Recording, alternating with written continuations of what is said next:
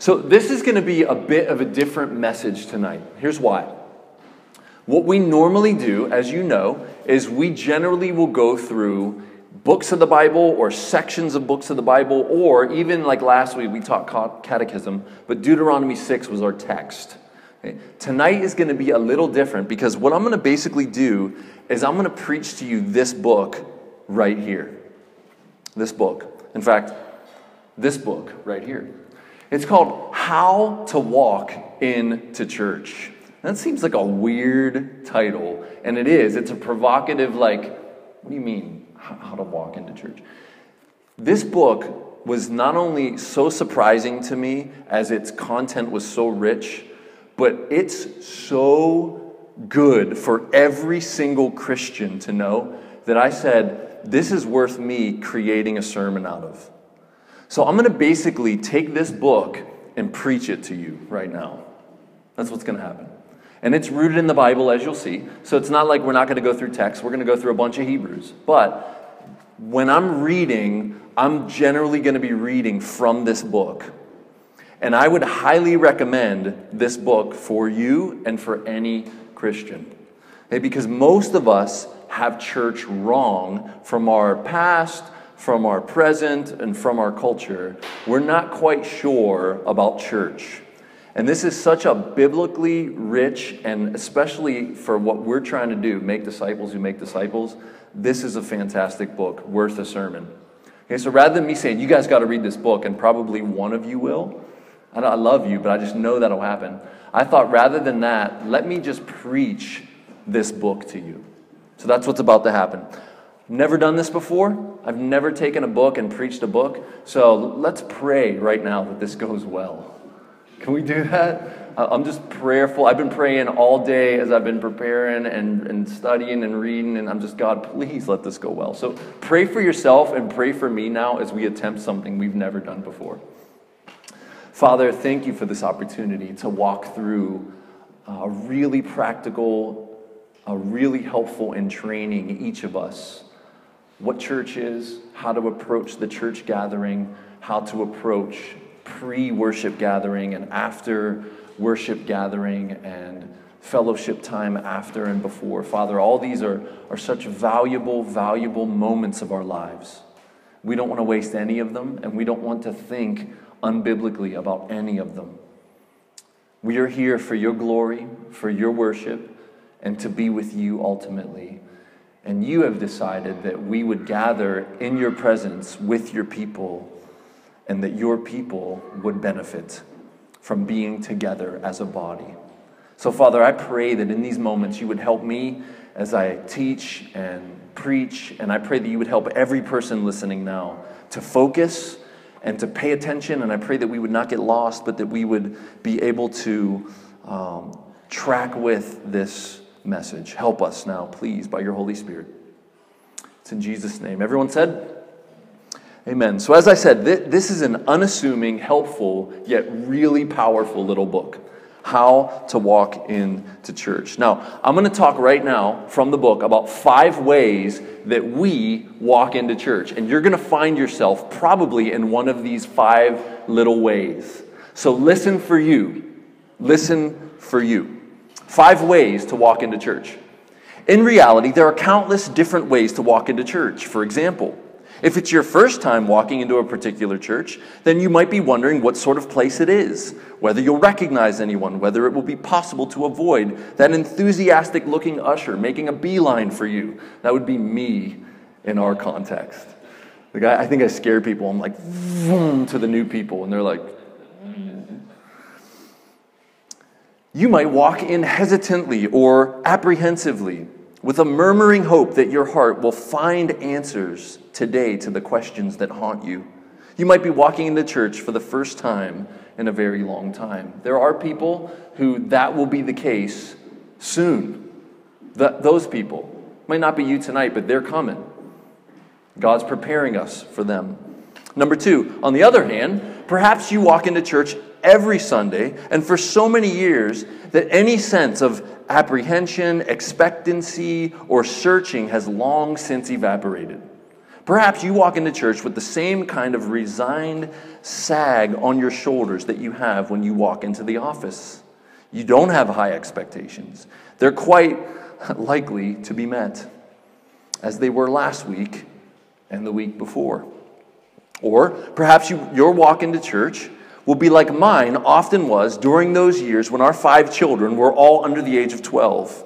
After a week of long days and short sleeps, followed by chaos of getting everyone out the door on a Sunday morning and culminating in a circus of noise and infighting in the car, I didn't really walk into church. It was more a stagger, followed by a semi-collapse into a seat, followed by a lengthy period of zoning out. That was me growing up in my house, for sure. Then again, some of us walk into church in a manner not too different from walking into a stadium or a shopping center or a movie theater. We walk into church expecting to participate in some large experience or to gain some tangible benefit, something that will inspire and uplift us, something that will help us in our lives, and that will repay the investment we're making by being here on Sunday instead of sleeping in, assuming morning church. If you're still sleeping in for this, there's a problem. Maybe skipping a nap. And fifthly, of course, many Christians also walk into church with a sense of joyful expectancy. Perhaps that is you most Sundays, or at least a decent number of them. You're looking forward to meeting with God and your brothers and sisters in Christ. You're looking forward to the warm encouragement you get just from being with them, to the stimulation and challenge of the preaching, to the joy to sing together in praise of God and all that He has done. But most importantly, how you walk into church will be determined by what you think church is. What do you think church is? And what you think you're doing there. If you think church is a bit like going to the movies, you might walk in expecting to be entertained or inspired.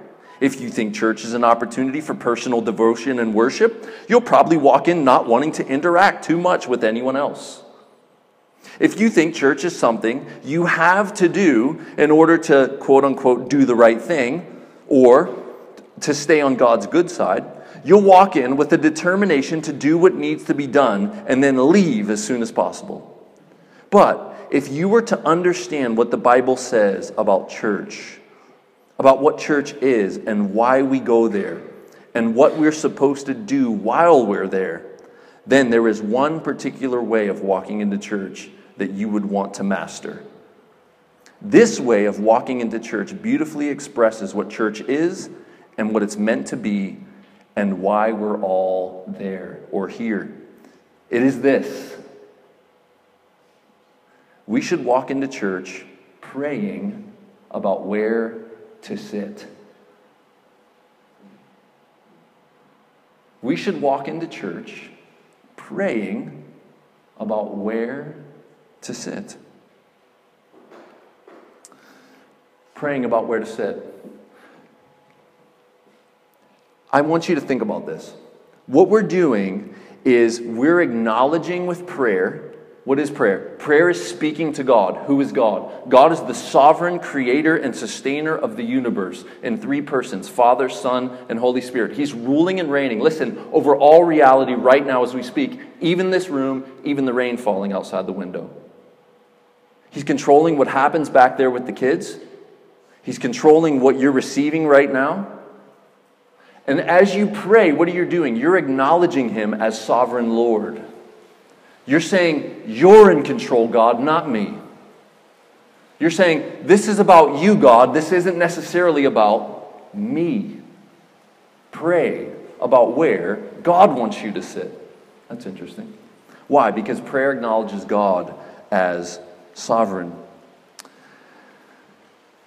Prayer acknowledges that God is sovereign, ruling and reigning even over the regular weekly rhythm of our local church worship gathering. So do you think that God rules and reigns over what happens here week after week after week after week after week? Or do you think this is just something Eddie and I and all the setup team is just putting together?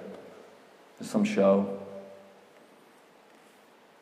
Or is God present and active and moving and about something in the world, even though we're small in number week after week? How do you see what happens here? Prayer is praying about where to sit. We are also expressing our trust in God for what will happen in the worship gathering. So what does that mean? That means that we believe that when we're praying to God about the gathering and where you're to sit in the gathering, that'll come clearer as we move forward. You're saying to God, God, you're up to something tonight in our context. What are you up to, God? What do you have, not only for me, but then for those around me? And what do you have for those around me through me? Do you believe that God is up to something every single time we gather? Is God up to something or not? What do you think? Is he sovereign over all the affairs of every single Sunday night, week in, week out, month after month, year after year, decade after decade? Or is it just something that Christians do?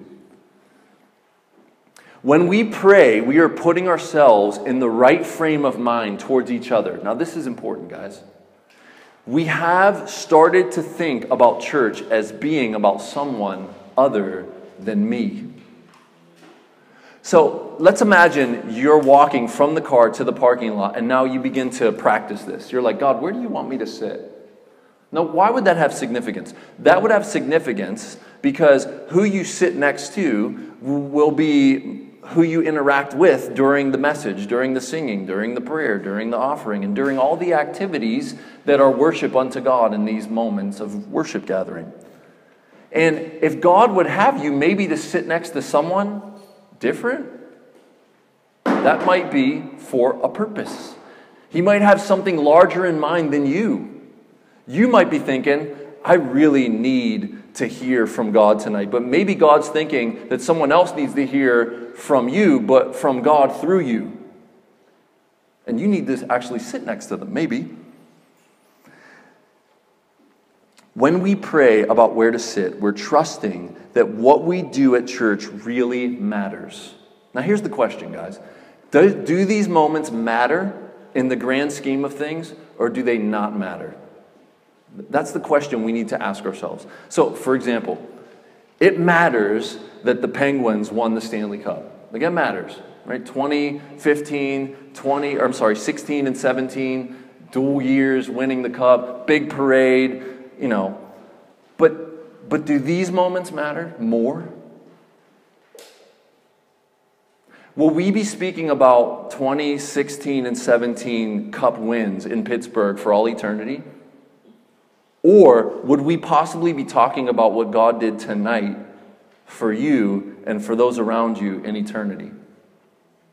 And that's a real possibility, that these moments can affect eternity, billions upon billions of years. You think in a couple billion years you're going to be like, hey, remember when the Pens won the Cup in 2017? That was awesome. Now, I'm not disrespecting hockey lovers, I'm glad that the Penguins won the Cup. I'm saying, as far as eternity goes, guys, these are the mattering moments. Do you believe that? Do you believe that these moments matter for eternity? God has something important for us to do. In particular, someone he wants us to sit next to, talk with, listen to, pray for, and encourage. So I think at this moment we should just pause before we move to what is church and say, could it be possible that God has something bigger in these moments than just you? Is that possible? And could it be possible that God has something bigger than just you, but to come through you for someone else that matters for eternity? Listen, guys, these are the mattering moments where God wants to use you and me to affect eternity in people's lives. That's massive if we will let that land on us in truth. We're going to talk about Hebrews 10, 19, and 20 for just a moment, but what is church? The word church means gathering or assembled people. It means the called out ones, but it's not just called out individuals, like you're not the church. I'm not the church. The church is the people of God gathered And gathered very specifically, not like gathered for grandes at Starbucks. Gathered for the singing, gathered for the sacraments, gathered for the preaching of the word, gathered for fellowship. It's a worship gathering on the Lord's Day. Now, for a lot of people, we know Sunday is what? My day. Like, I've heard this so many times inviting people to church. Well, Sunday's my only day. Well, John says in Revelation that Sunday is the Lord's day, not your day. It's not the Sabbath, but it's the Lord's day. And what do we do on the Lord's day? We gather for worship with the church. That's what we do. Because it's the resurrection day. And so on Resurrection Sunday, the Lord's Day, the church gathers, the people of God are gathered for what? We're gathered to be in God's presence, guys. Now, this part is hard for us to believe at times because the normalness of Sundays feels so normal that it doesn't feel spiritual at all. Sometimes. Right, there's a normalness to it. There's a song, there's a prayer, there's an offering, there's the kids going back, there's the preaching part, and then, afterward we clean up the chairs, and there's a normalness to it, and so we don't feel like this is spiritual. We don't feel like we're engaging with God at times, and we don't feel like these are eternal, mattering things. But listen, if we believe the Bible, these moments matter eternally. So let's look very quickly at Hebrews 10:19 to 22. God has called us to come meet with Him together, and He Himself has made that way possible by taking care of our sin that once kept us from His presence. Okay, you need to see that. So, what is a church gathering? It's the called out ones from the world, called out from darkness to light, and now we are gathering together on the Lord's Day, and it's an assembly of God's people. But who has called the assembly? And what is the assembly doing? God has called the assembly. And we're in God's presence for God's worship. This is very mattering. This is very weighty. Hebrews 10:19 to 22 says this, "Therefore, brothers, since we have confidence to enter the holy places by the blood of Jesus," let's stop there. The holy place would have been the temple. In Old Testament times, only those who were purified and gone through much rituals and cleansings could enter the holy places. And then the most holy place, which was a cube where the Ark of the Covenant stayed within the Ten Commandments kept in it. And God's presence literally, physically dwelt in the Holy of Holies. And only one person could go in there but once a year. It was the high priest on the Day of Atonement. And it was to atone for the sins of the people. And so we have confidence to enter the holy places. Who's we? Us. This chapter 10 of Hebrews is talking about the church. So, do you believe that this right now is entering the holy place? What's the holy place? It's the presence of God.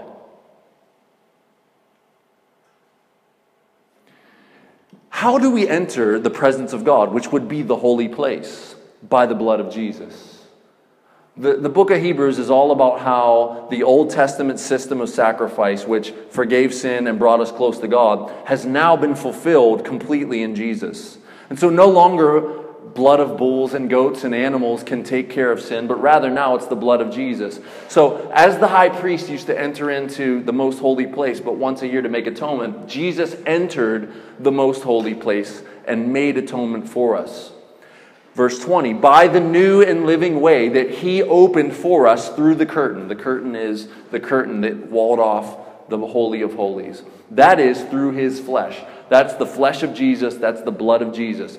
How did we enter into the presence of God? Through the flesh of Jesus, His body broken, His blood shed. Verse 21, and since we have a great high priest over the house of God. Now, confusion enters at this point. Church buildings are not the house of God. Please. I've heard it so many times. I love the people who have that misunderstanding, but it really hinders our theology when we imagine church buildings as little places where God dwells. Buildings are buildings. The only thing that makes this space right now sacred, listen, is us here gathered for worship. And that makes this space holy. Do you believe that? Or do you need a church building to experience God's presence and His power and His might? So the house of God is literally the entire earth. The earth is the Lord's and everything in it, the world and all the people that dwell therein. But listen, when the church gathers, you remember the church discipline passage in Matthew? He said, when two or more are gathered, what?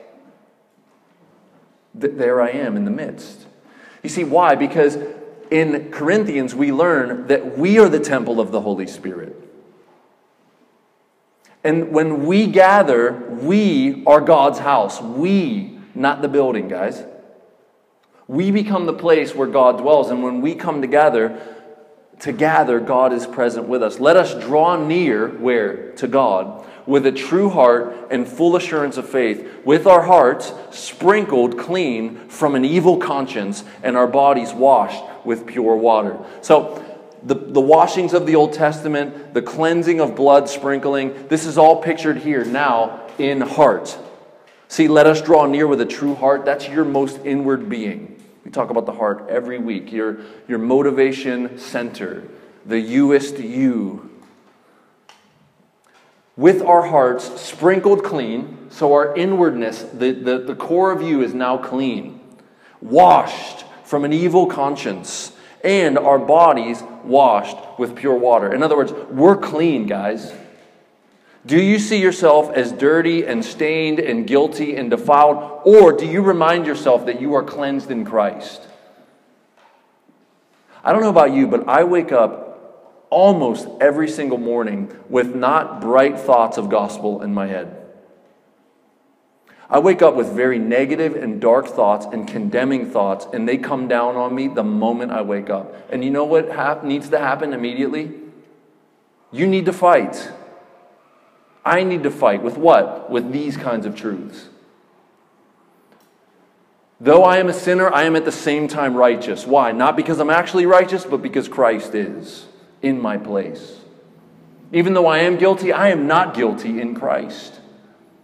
And when I truly have that land on my heart, it inspires me and enables me to resist sin and temptation. When I realize I am clean, I want to be clean. When I realize I am not guilty, I want to actually be not guilty. When I realize I am righteous, I actually want to live and be righteous. Friends, these truths you must remind yourself of regularly, but you need to see this in this context. The holy place is God's presence. We come into God's presence by the blood of Christ, and here we are assembled. We are the church for the worship of God. Church is not another instance of the vain human attempt to do something that gains favor with God, although sadly some churches seem to operate as if that is the case. If not even the sacrifices of the God-given Old Covenant offered year after year could really deal with sin, then what hope do we have of coming up with some sort of religious event or set of practices that will satisfy God and earn His blessing? We can't do it. And we don't need to. Jesus has already done it all. We don't need human priests or mediators or activities to get us to God or to usher us into His presence. That has all been done already by our great high priest, who is over the house of God. Through Him, we have been granted access to the very throne room of God. The very throne room of God. God's ultimate purpose is not just to save us, but to save a whole multitude of peoples who truly are our family. We do not stand alone as forgiven sinners, but we stand with the people of God. That's really important, guys. So we often, it's our culture, it's our individualistic culture, we often think of God saved me. He did save you. But listen, He saved you into a body. We don't stand alone. We stand as Christians united, and as an expression of the body of Christ, we stand united as this local church. We are together in God's presence. So as I go into God's presence, so does Jamal with me. As I go into God's presence here, so does Eddie with me. As I go into God's presence, so does Crystal with me. We go into God's presence together, guys. Do you realize that's what's happening even now in these moments? Right now. Not because of us, but listen, because of the blood of Christ. Through His flesh curtain, through His blood, we enter into the presence of God. We need to wake up. Oh God, wake us up to what's really going on these Sunday nights. It's bigger than any of us can imagine. Let's look at Hebrews 12 very quickly. But you have come to Mount Zion and to the city of the living God. So now we're talking about Jerusalem, but not just Jerusalem in the Middle East, but the city of the living God. That's the New Jerusalem. In fact, that's what this church is named after. Eternal City Church is the city of the new heavens and the new earth, the capital city. So when we think about our church, we're thinking about new heavens, new earth, capital city, New Jerusalem. Inside our logo, there is some significance to Pittsburgh being inside there because we're living for this city, but ultimately for that city. We're serving this city to populate that city, guys. You have not come to Mount Zion, but you have come to Mount Zion. Before this in Hebrews 12, it was talking about Mount Sinai. Smoke, lightning, fear. Even Moses said, I tremble. But we have not come to Mount Sinai where the law is and where God is angry and where the mountain is shaking and if even a beast touches it, it is killed. No, we have come to the city of the living God, the heavenly Jerusalem, and to the innumerable angels in festal gathering. Now, we get nervous when we think about angels, but listen, they're people without bodies. What is a spirit? My daughter and I go over these basic theological things all the time. We did it today again. What is an angel? It's a person without a body. What is God the Father? Is He a person? Does He have a body? Well, He has something rather than nothing, but He's a spirit. He's a person without a body. Listen, this is saying that there is an innumerable amount of angels in festal gathering. That means excited gathering. People without bodies that you can talk to and they can talk back to you. And then the writer of Hebrews later says, be careful to entertain strangers because in doing so, some have entertained angels. Angels are a reality. They're not a fantasy. And the idea here is, in the presence of God, there is this massive worship gathering happening. And we're headed there. And to the assembly of that word assembly, guess what it can be translated as? Church. It's the same word. So here's us with the angels in festal gathering, worshiping. What are we worshiping? It's the gathering of the firstborn who are enrolled in heaven. That's very Revelation 20, 11 to 15. I saw the books and the dead and the names were written in the books. Like there's a book called the Lamb's Book of Life and we're in there. The rolls of heaven. And to God, the judge of all, and to the spirits of the righteous made perfect. That means all those who have gone before us, who do not yet have their resurrected bodies, they are the spirits of the righteous, made perfect. Where's their bodies? They're still here, buried in the ground. They're naked in that sense. Paul says we don't want to be unclothed. We have this tent, but we don't want to be naked. We want our bodies. But if you die tonight, and if I die tonight, and you're a Christian, you're going to be naked. Your spirit will be with God, and you'll be finally made righteous. That will be an amazing thing. But your body will stay here, and you'll be a spirit without a body, like an angel. And to Jesus, the mediator of a new covenant, and to the sprinkled blood that speaks a better word than the blood of Abel. The point here is there is a massive worship gathering happening right now in heaven. And if you or I died tonight, we get to go join that massive worship gathering, which would be fantastic. But listen to this. Now, this assembly is spiritual and heavenly, just as our current relationship with God is. But it is no less real for being so. And there will come a time when this spiritual reality becomes visible for all to see at the end of time. When the heavenly Jerusalem comes down to earth, when God makes everything new, and when Jesus returns to rule in a new creation. Because we are now, listen closely, because we are now God's forgiven, redeemed children through Christ, and now have access to this heavenly throne, and now have a guaranteed place in this eternal kingdom, on the basis of all these wonderful spiritual realities, God calls us to live a completely different life day to day, not to earn His grace, but because His grace has already been showered on us. So what are we walking into right now? Like, you've all walked in here. What are we walking into? When we walk into church each week, we are walking into a gathering that God Himself has called together as part of His majestic plan to save and gather His people around the Lord Jesus Christ. We are walking into an outpost or foretaste of the great spiritual heavenly assemble of God.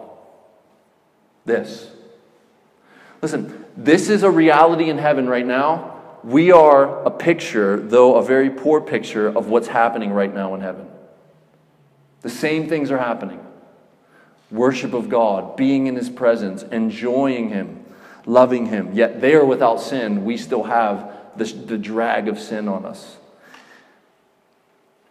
Now, let's talk about why am I walking into church? Why am I walking into church? We belong together around God. We are a family, and it's a family worshiping get-together. So why am I walking into church? Listen, you're walking into church because this is your family. God is your father. Jesus is your big brother. These are your brothers and sisters around you.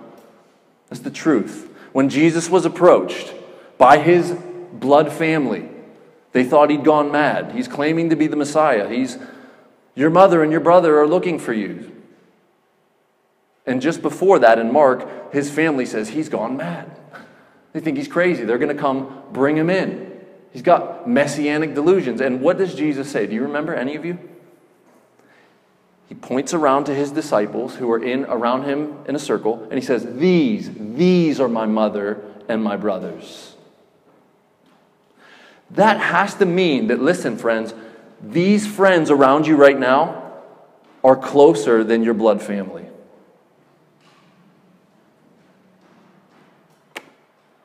The people sitting in this gathering right now with you are closer to you than your blood family. And some of you just don't believe it, or you reject it. But listen, this family will outlast our earthly families. We grieve over our unbelieving brothers, sisters, mothers, fathers, children, some of us. But listen, this is the family that will last forever. And that's why Jesus can say crazy things like, He who's left mother and brother and husband and wife and children and houses and lands will receive 100 times as much in this life and the life to come. What does that mean? It means now I have 100 mothers, when physically I have one mother.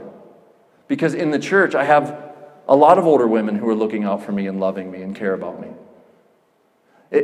I have 3 siblings, 1 sister, 2 brothers. But listen, in this room alone, I have a bunch of brothers and sisters. Some of them are little ones. Some of them are my age. Some of them are older than me. And so do you. Do you see the church as a family gathering week by week by week? Do you see it that way? You should. We are gathering to worship our Father, and you're gathering with your brothers and sisters. That's the spiritual reality. And to Jesus, it's more real than Mary and Jude and Joseph being His brothers. His spiritual brothers, James becomes His spiritual brother as well. Okay, why am I walking into church? Family, worship, gathering. Quickly, Hebrews 10:24. This is another why. Guys, this is it. Let us consider Hebrews 10:24-25. Let us consider how to stir one another up to love and good works. So now I'm considering, that's a thinking thing, and I'm considering about you. Not about me. Consider how to stir up one another. That's you, not me. And if it's you, it's me. That make sense? Oh yeah. For what? To love God more and people more, and for good works. We're thinking, we're meditating about how we can stir one another up to love God more and to love people more and to engage in good works, not neglecting to meet together, as is the habit of some. So we all know people who make it their habit, though they say they're Christians, they never show up at a worship gathering. I love Jesus, I just hate the church. Well, John in 1 John would seem to disagree. He would say, how can you love God whom you've not seen if you can't love your neighbor whom you have seen? I understand why people say that. They've been deeply hurt by the church, and we need to get in there and do some soul care and some help and some apologetics to get them back into the church. Relational apologetics. Say, come back in. Because we are not to neglect the meeting together, as is the habit of some, but what? But encourage one another, and all the more as you see the day, capital D, drawing near. What's that? That's Judgment Day. Whenever you see the day, and listen, day by day, the day is drawing near. Every day is a day closer. And so as we move through day after day after day, we need to all the more encourage one another to love and good works. How are we going to do that if we never see each other? So yes, this is an argument from the writer of Hebrews to come to worship gatherings on the Lord's Day on Sunday, but listen, it's also an admonition to be on the phone with your brothers and sisters, to be meeting weekly with them, to be going out for lunch and coffee, to be just meeting all the time. For what? To consider how we can stir one another up to love and good works. So this command, which we are to follow, is to not neglect meeting together. It's a clear command. This is why Christians need their regular meetings. Listen to this. Like alcoholics need theirs. I've been in those rooms, court ordered. We need to get together with our fellow reformed rebels and say, hi, my name's Chris, and I'm a forgiven sinner whose confidence is in my Lord and Master Jesus Christ. And like alcoholics, we need mentors and coaches alongside us saying, keep going, don't go back to sin. You know it's no good for you. Keep your eyes on the goal. Listen, I know meeting people, and some of them go 3 times, 4 times a day because they need it.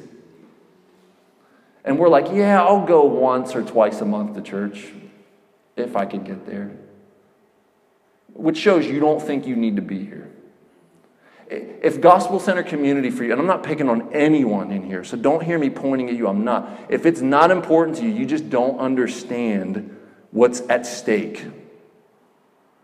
If it's not important to you, you think you're okay on your own, and you don't need stirred up and encouraged. You don't need your brothers and sisters. You need them desperately, more than you realize. Don't be hardened by the deceitfulness of sin. You know 1 Corinthians, well, here it is right here. Take care, brothers, lest there be in any of you an evil, unbelieving heart. But wait a minute. Take care, brothers? That's Christian. Lest there be in you an evil and unbelieving heart. How is that possible? How can you be a brother, a believer, and have an evil, unbelieving heart that leads you to fall away from the living God? But exhort one another every day, as long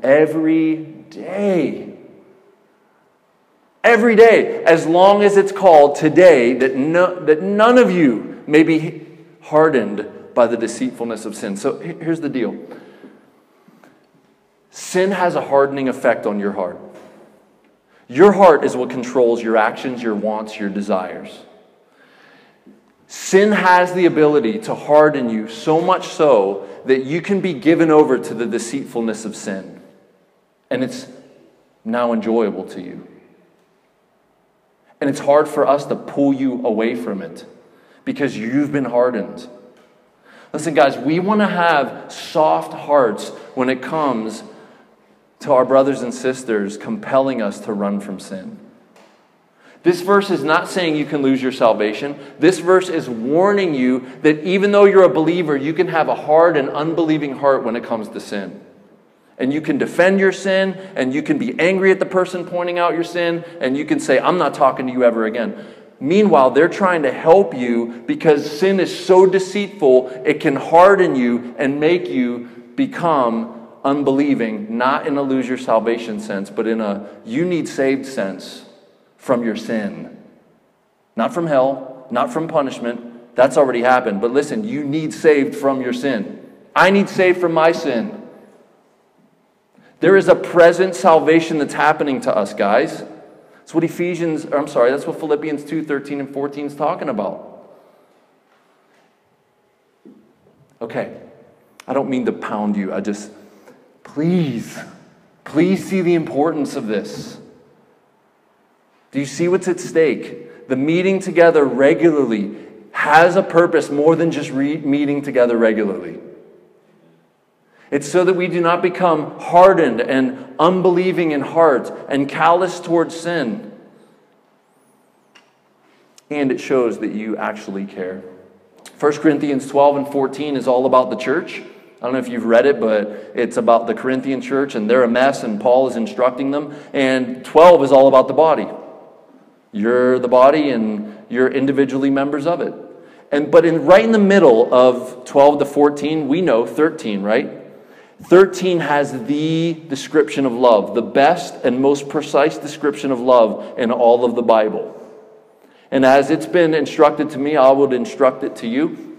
When you read that love is patient, love is kind, it doesn't envy, it doesn't boast, put your name in there before every one of those characteristics and see how you measure up. Chris is patient, Chris is kind, he doesn't envy, he doesn't boast.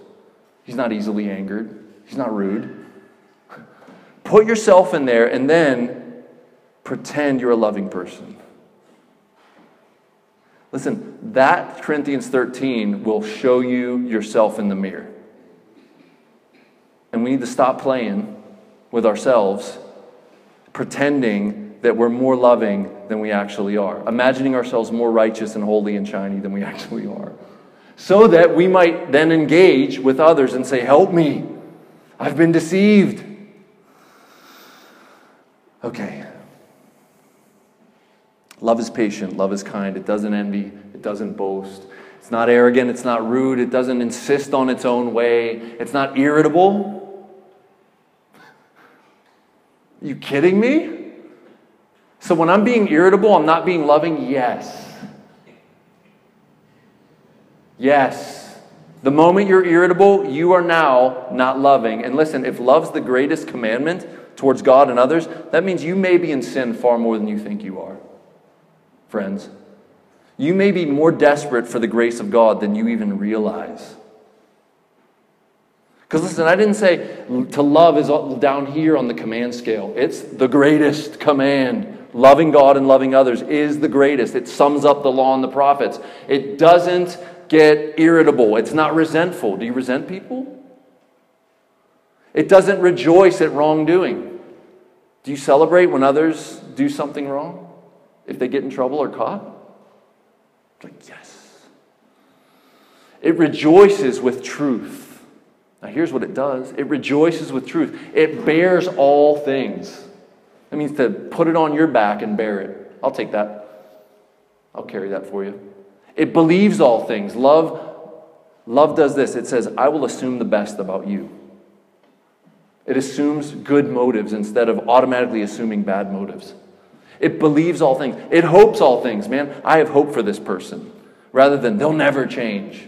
Or they're hopeless. Or I'm done with them. Rather, love says, I will hope for you. And I will engage you because I have hope that you will change. It endures all things. So listen, this is a beautiful verse at weddings. But this condemns every one of us. If this is really what love is, and it's a picture of Christ, as you know, Christ is patient, Christ is kind, He doesn't envy, He doesn't boast, He's not arrogant, He's not rude, He doesn't insist on His own way, He's not irritable, He's not resentful, He doesn't rejoice at wrongdoing, Christ rejoices with the truth, He bears all things in love, He believes all things, He hopes all things, He endures all things. So prayerfully, yet thankfully, this is ours in Christ. Listen, let's see it worked out in our living. Because when the world looks in at the love we have for one another, the love will look like this. They'll say, those are Jesus' disciples. when this is happening, friends? How's this going to happen if we're not regularly gathering, regularly encouraging one another, regularly thinking about how to stir one another up towards this, love, and good deeds? It's not going to happen.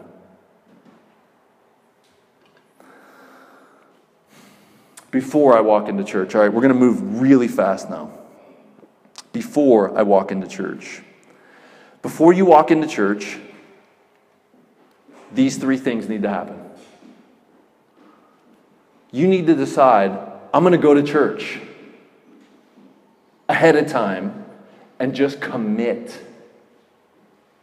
Listen, many of us, we haven't even made it to number one. We're like, I'll go if I can. I'll go if I feel like it. I'll go if...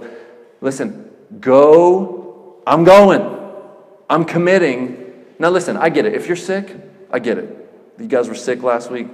I'm not talking about that. I'm talking about, man, the game's on. Like something better pops up. And you're like, I don't know. No, like I get it. You go on vacation once or twice a year. I'm not talking about that. I'm talking about you making it such a priority that for this hour, hour and a half, 2 hours, if it goes really long, it rarely does, you're going to be here because it's important to you. Just like you're going to be at your job because it's important to you, because you want your paycheck.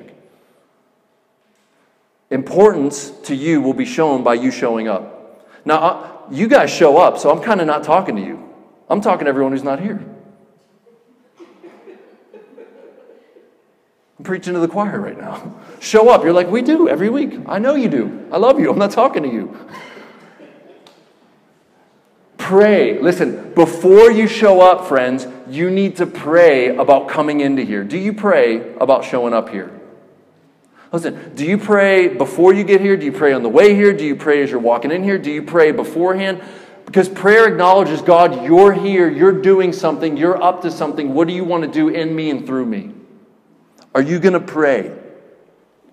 So here's the go. I love this paragraph. I got to read it. In reality, what really stops many of us from turning up more frequently to church is a failure to grasp just how vital the ministry of turning up is. Have you ever thought of you coming and turning up is actually a ministry? It is. Here's why. One of the most important acts of love and encouragement we can engage in is the powerful encouragement of just being there. Because every time I walk into church, I'm wearing a metaphorical t-shirt that says, God is important to me and you are important to me. Important enough for me to show up. You are important to me. And on the back it says, and that's why I wouldn't dream of missing this. Similarly, when we stay away for no good reason, 1 week out of 3 or more, we send the opposite message. Now, friends, I love the people that show up once a year. And I'm like, yo, good to see you. But listen, when we show up every week, we're saying, this is important to me, and you are important to me. Have you thought about that? Like, just you showing up as you saying, this is important, and you are important. When you pray, since God is in charge of the church, as He is in charge of everything, He is the one to go to when we want our time at church to be fruitful and encouraging and God-glorifying. Not only for ourselves, but also for the whole church family. There's so much to pray for. We should pray that God would bring the strugglers into the gathering. There's people who struggle to get here. Pray God brings them. There's people you've been inviting and they haven't been coming. Pray that God brings us, the church, into the gathering. Pray, please. Pray that God would be present to move in power during the gathering. Pray that God would give you opportunity to talk with someone here. And maybe even pray with them. Will you pray ahead of time, Father, when I go to Eternal City tonight, when I gather with Eternal City is a better way to say it, would you give me the gift of talking with someone about you and encouraging them and maybe even praying for them?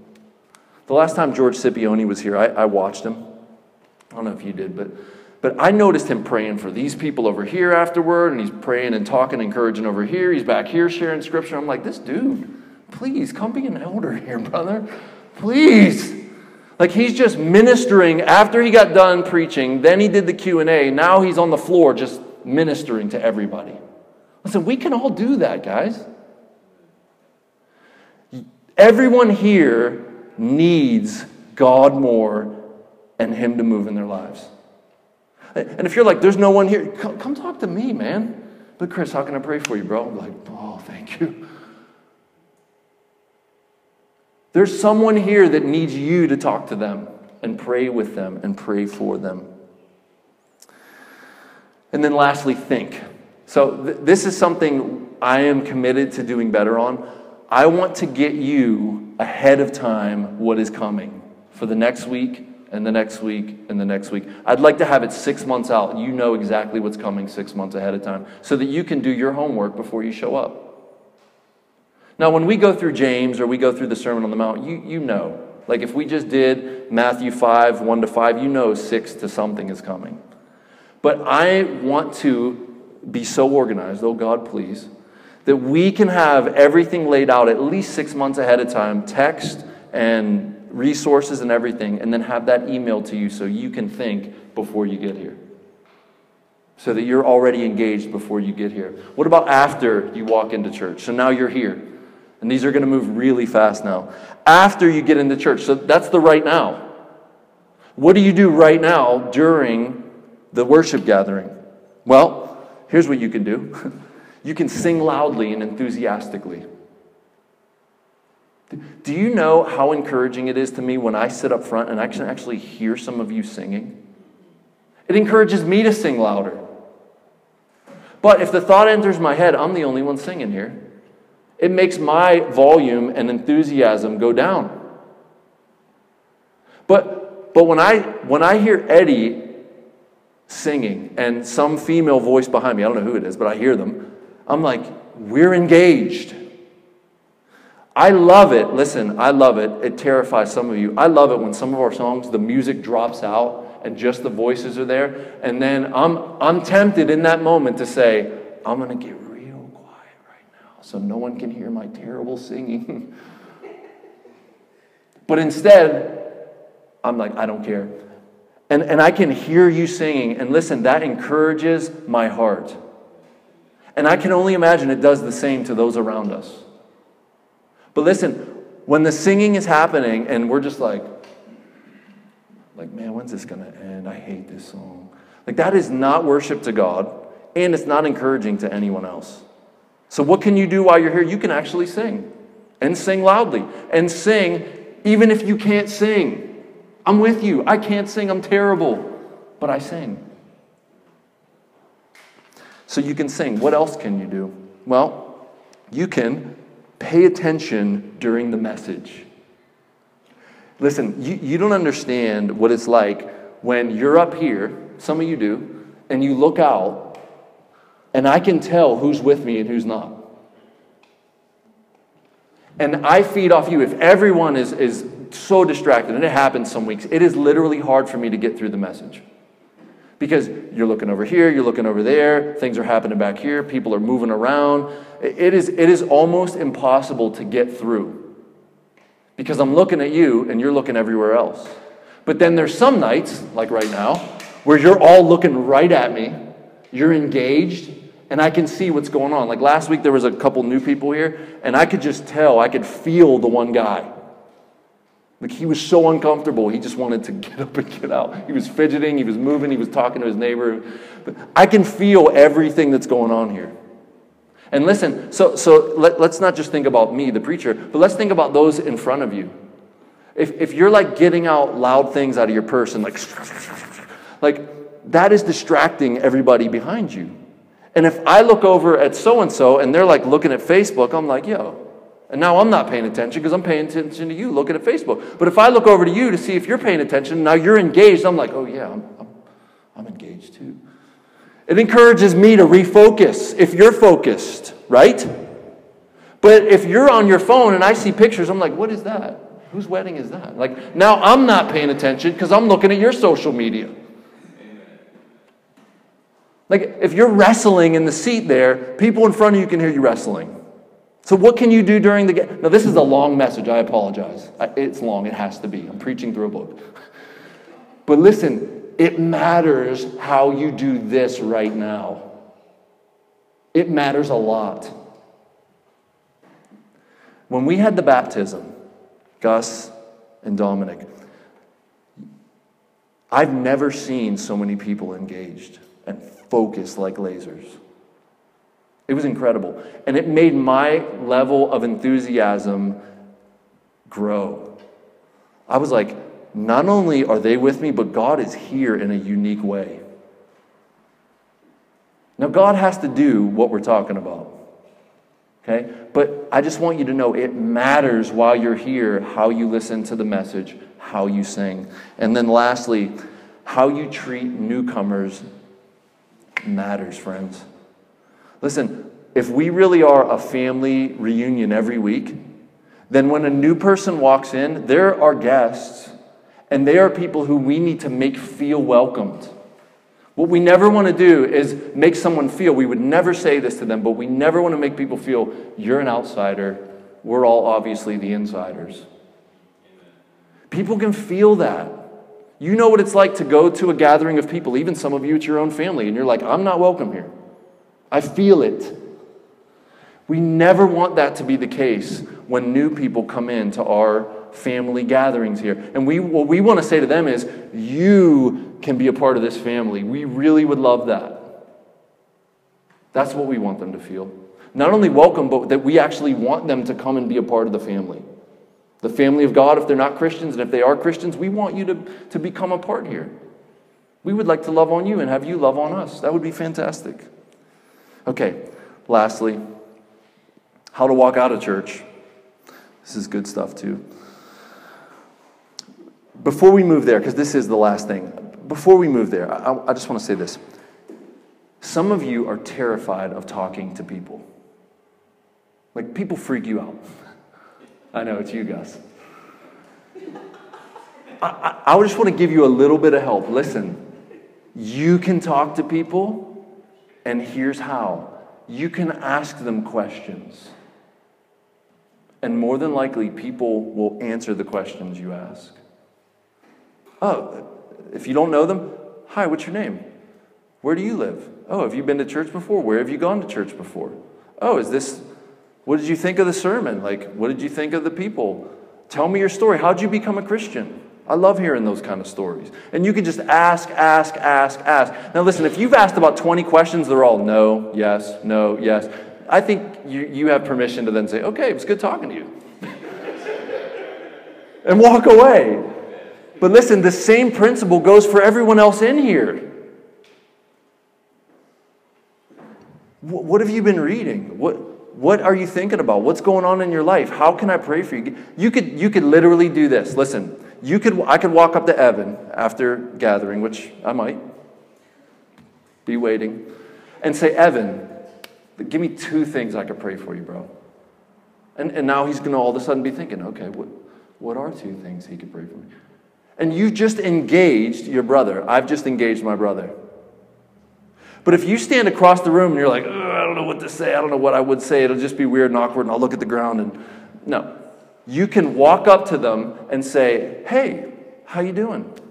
Give them a hug. Like, I'd love to pray for you. Give me 2 things. Like, no one's going to be like, prayer, stiff arm. No one's going to do that. They're going to be like, sure, I'd love for you to pray with me.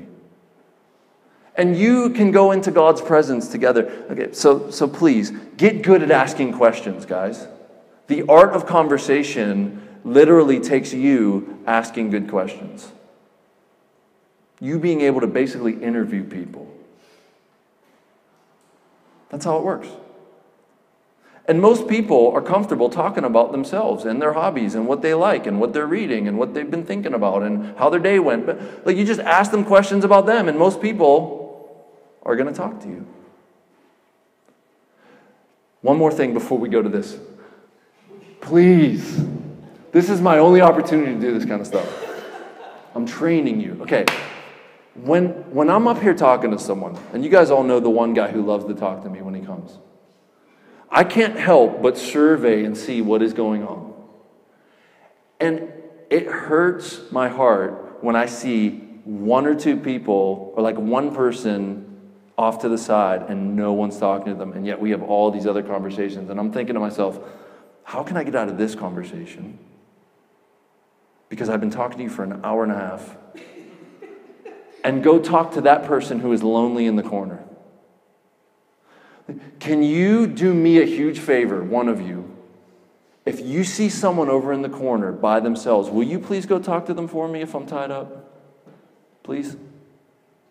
Jamal, you got me? Okay. If it's Jamal lonely in the corner, Eddie, you got me? Okay.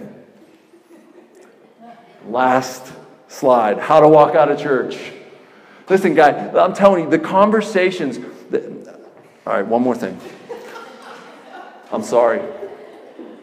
When we used to do the Panera Bread Bible studies, I loved the after Bible study party, we used to call it, as much as the part where we were expounding the Romans text. Because there was ministry happening there, but then there was ministry happening afterward. People were being prayed for. People were being encouraged. People were being counseled with the Bible. People were being encouraged to love and good deeds. That could be. So the ministry doesn't stop when I say amen, I love you guys. It doesn't stop. It can and should continue.